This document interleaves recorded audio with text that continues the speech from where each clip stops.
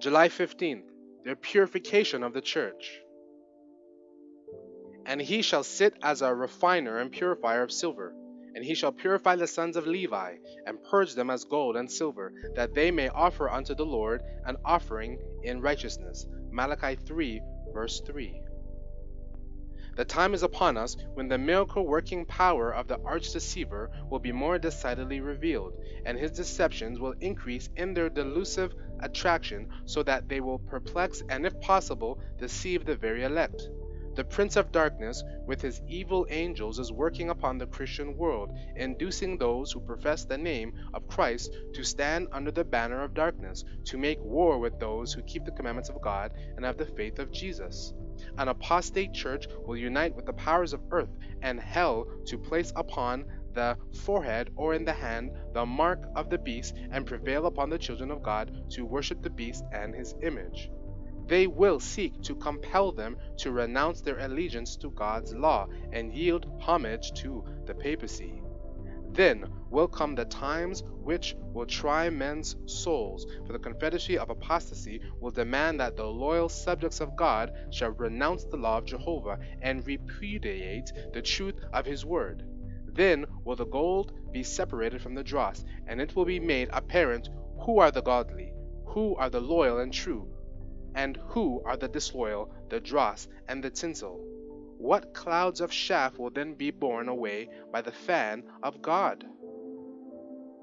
Where now our eyes can discover only rich floors of wheat, will be chaff blown away with the fan of God.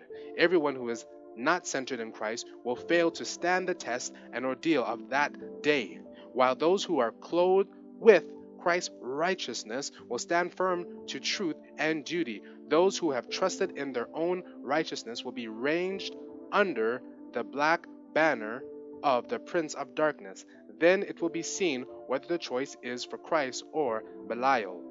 Those who have been self-distrustful, who have been so circumstanced that they have not dared to face stigma and reproach, would at last openly declare themselves for Christ and his law, while many who have appeared to be flourishing trees, but who have borne no fruit, will go with the multitude to do evil, and will receive the mark of apostasy in the forehead or in the hand.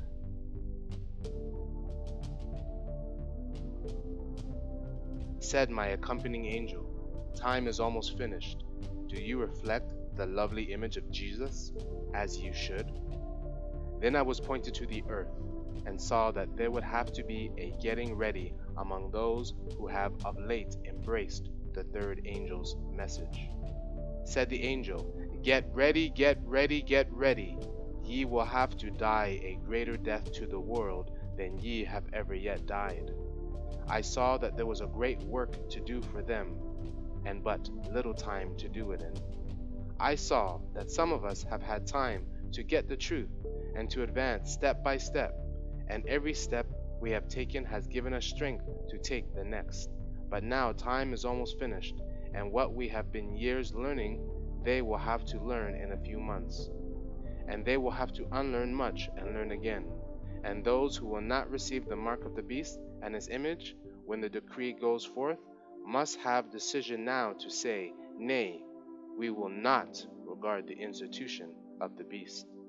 A sketch of the Christian experience and views of Ellen G. White, page 52 to 55.